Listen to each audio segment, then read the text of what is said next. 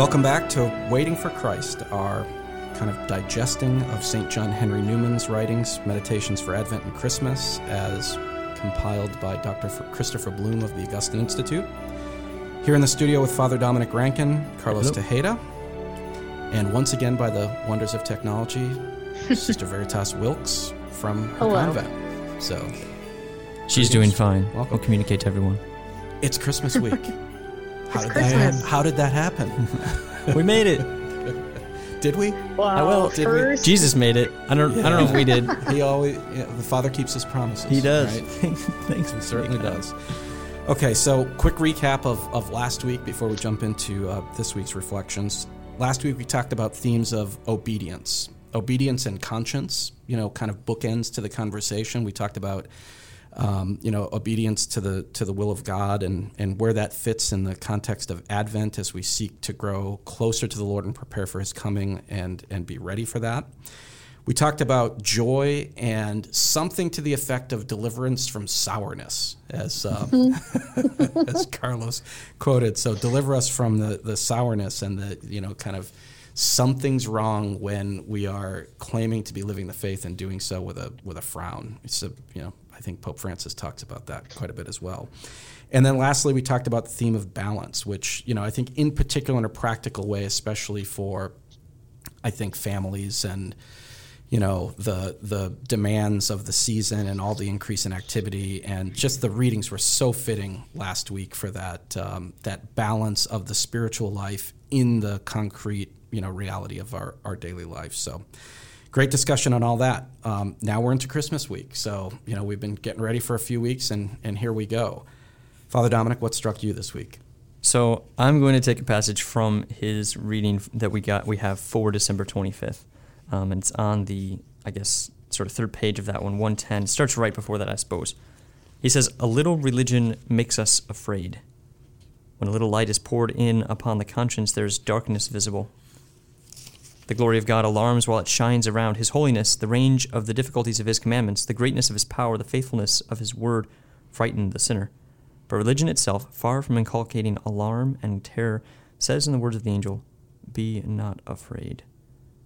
For such is His mercy, while Almighty God has poured about us His glory, yet it is a consoling glory, for it is the light of His glory in the face of Jesus Christ."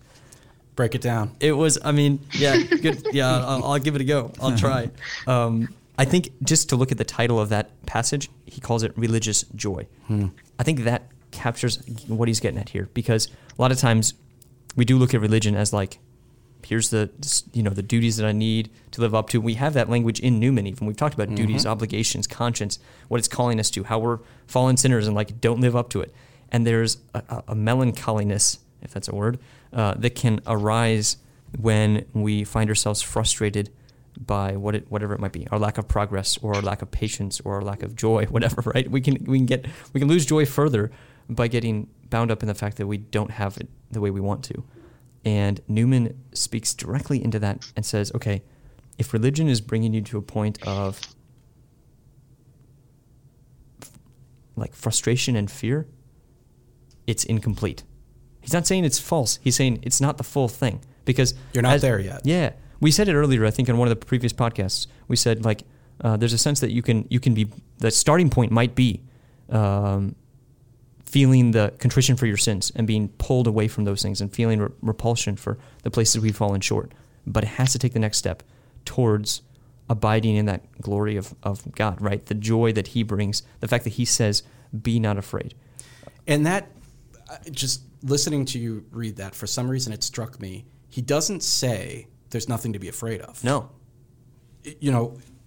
There is. His glory, inculcating terror, just this idea we talked about. I think it was the first week of the podcast. We talked about the idea of, if we just were confronted right now with the complete glory of God, we'd drop dead, right? It'd be so overwhelming. So, we'd probably explode. Yeah, we'd explode. Like I kind of gave the analogy that I give to the third graders of sticking your finger directly in the power plant and boom, right? He doesn't say there's nothing to be afraid of.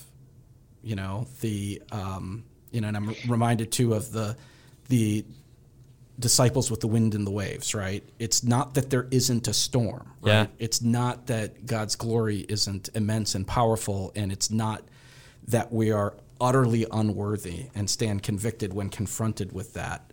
It's not that there's nothing to be afraid of, but there's something else. I was talking with a brother priest the other day, and he said he had come across a different, definition of Christian joy than he had ever seen before.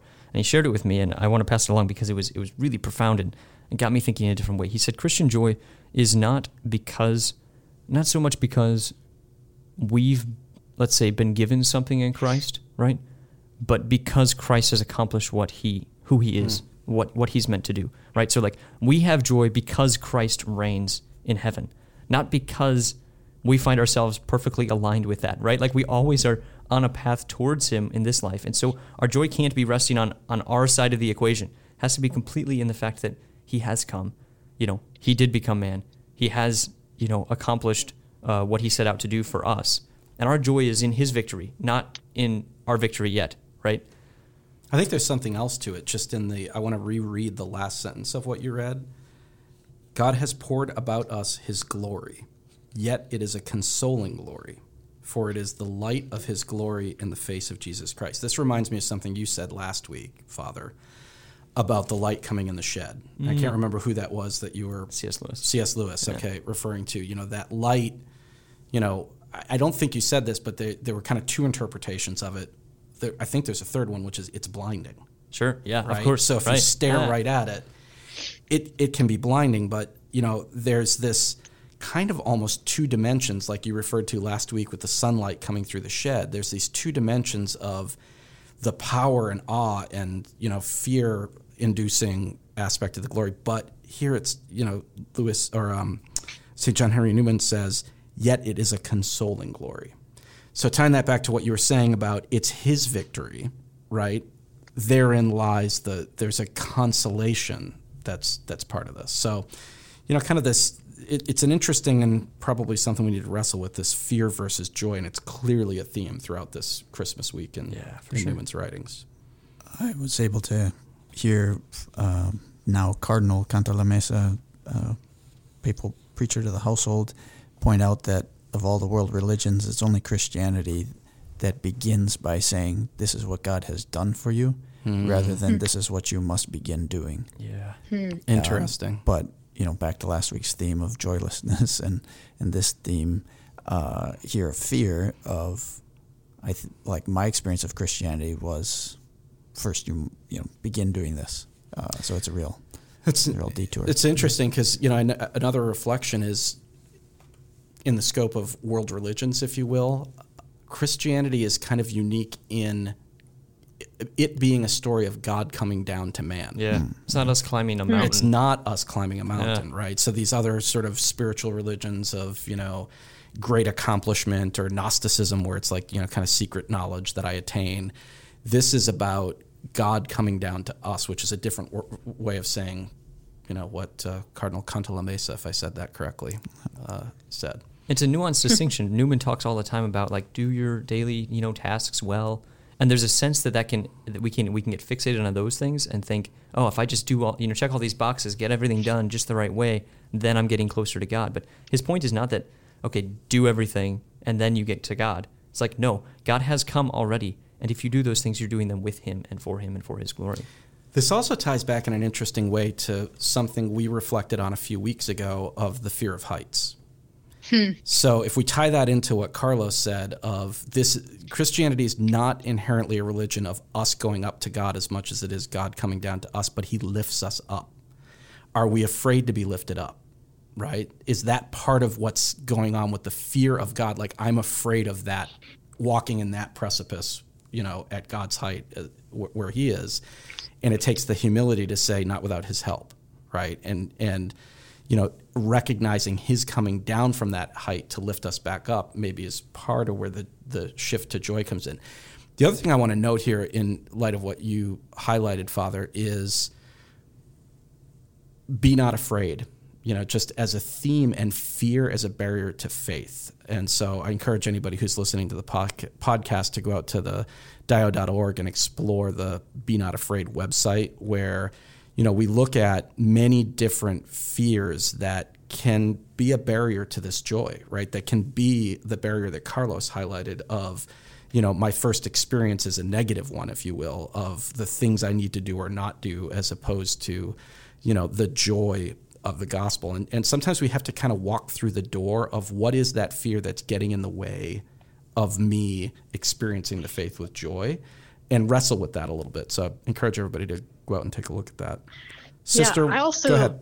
I just think sometimes that people are their fear is of joy. I'm afraid to be joyful. Now, they might not necessarily consciously realize that or articulate it like that. But I think when we're sometimes surrounded by so much suffering and pain, different people having hard times, people in our families, just things in the world happening, and there can be this fear of, am I a bad person if I'm joyful and cheerful? Because I'm not properly empathizing with other people. And Newman tells us right here on the reading for Christmas, be not afraid. And he's also specifically saying, like, be not afraid to be joyful and cheerful on this Christmas day, no matter what else is going on in your life, because that is what is proper to this day. And I think overall that is what is proper to a Christian. And I think also sometimes for people that fear of being joyful can come in like, this is a little bit of a conversion, and I'm ready to change. I don't want to be sad. And what did we say before about the saints, or that we're not supposed sour pusses? We don't want to be. I don't want to be a sourpuss anymore. But save us from the sour. Yes.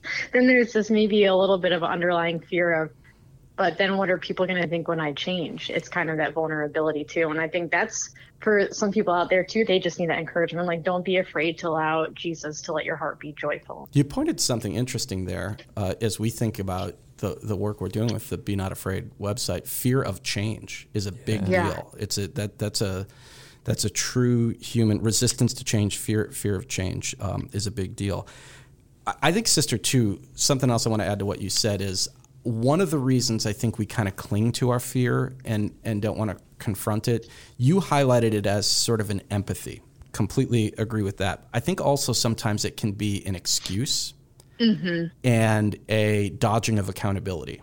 Absolutely. If I have these fears or these concerns, it's kind of like, the what's bad in the world or difficult in my life frees me from the obligation to do whatever, right? Like, I don't have time to go help the poor because I have my own difficulties. I don't have time to respond. I don't have the energy or the wherewithal to respond to the joy of the gospel and go serve others because, my life is so bad, somebody should be serving me. I don't mean to be overly cynical, but we can be trapped in that.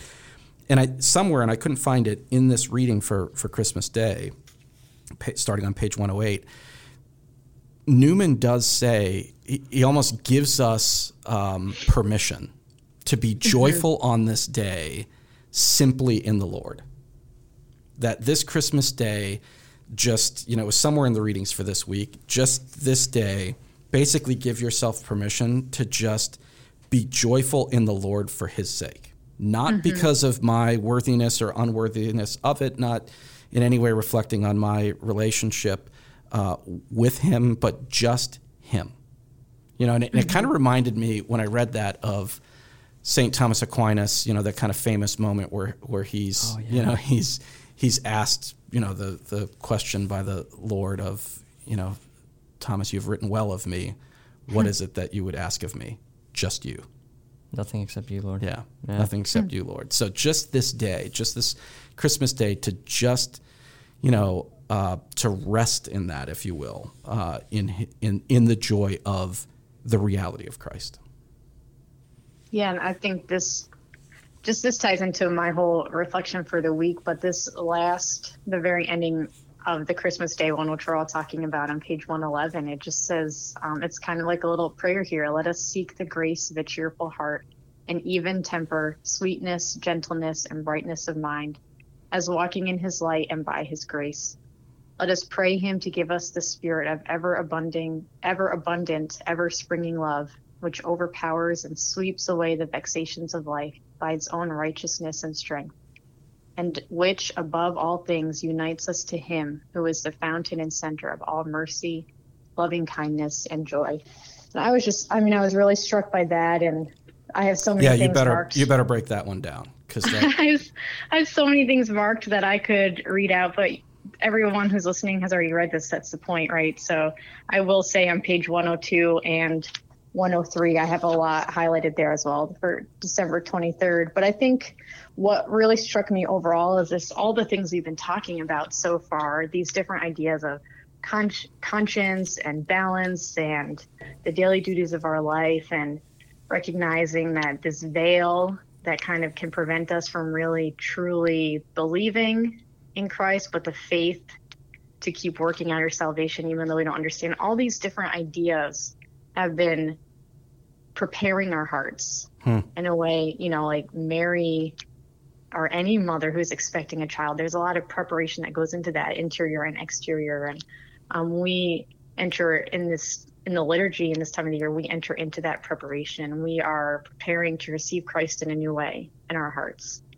And we've been slowly working every day, thinking about these different ideas that convict us, that make us stop and think, and that encourage us to desire more and to desire to be closer to Christ and have him more in our heart. And now all of a sudden it's Christmas week here, and all these readings, I think, there's so much about joy, and there's so much now specifically focused on that event of Christ coming into the world. That this is why we've been wrestling and contemplating and doing all the things you just described.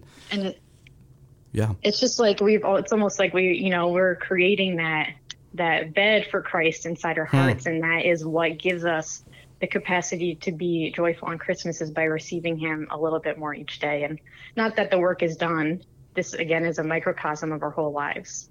And just, I think, for all of us to remember that's what I just read on the end of page 111 there, is that's a prayer of our whole lives. Like, let us seek the grace of a cheerful heart. Amen. I was just thinking about that too, and like I could hang that on my bathroom mirror, and like it wouldn't be bad words to start the day with. And I think, as you said, sister, going forward, it's not as if, okay, Christmas comes and suddenly we're supposed to be joyful. So like if I'm not feeling it, what do I do now? It's like, no, that's the task of every day, is to continue to beg the Lord, impart to my heart more and more that joy, create in me that place where you can come and reign. I remember as a little kid, during Advent, we would create like a little like creche thing, and if we did a good deed during the day, we would get a piece of straw. We could put it in there. The goal was to have a sufficient number of pieces of straw in your little thing. Literally, you're making a bed for Jesus. You're literally making it. Yeah. But it's a vivid image of exactly what we're supposed to be doing. I think sometimes we forget how helpful that was as a little kid. Well, we're not so far away from that we aren't called to something similar. Carlos, what struck you? Yeah, so these themes of, I guess, in a way, what you're describing, Father, is a type of community. And so on December 21, sort of ending with page 95, the last portion of the first paragraph, he says, no man nor woman can stand alone. We are so constituted by nature and the world. Instead of helping us as an open adversary, but increases our solitariness. So sort of like the opposite end of the spectrum there of what we were talking about, of intimacy with Christ and allowing him into our heart.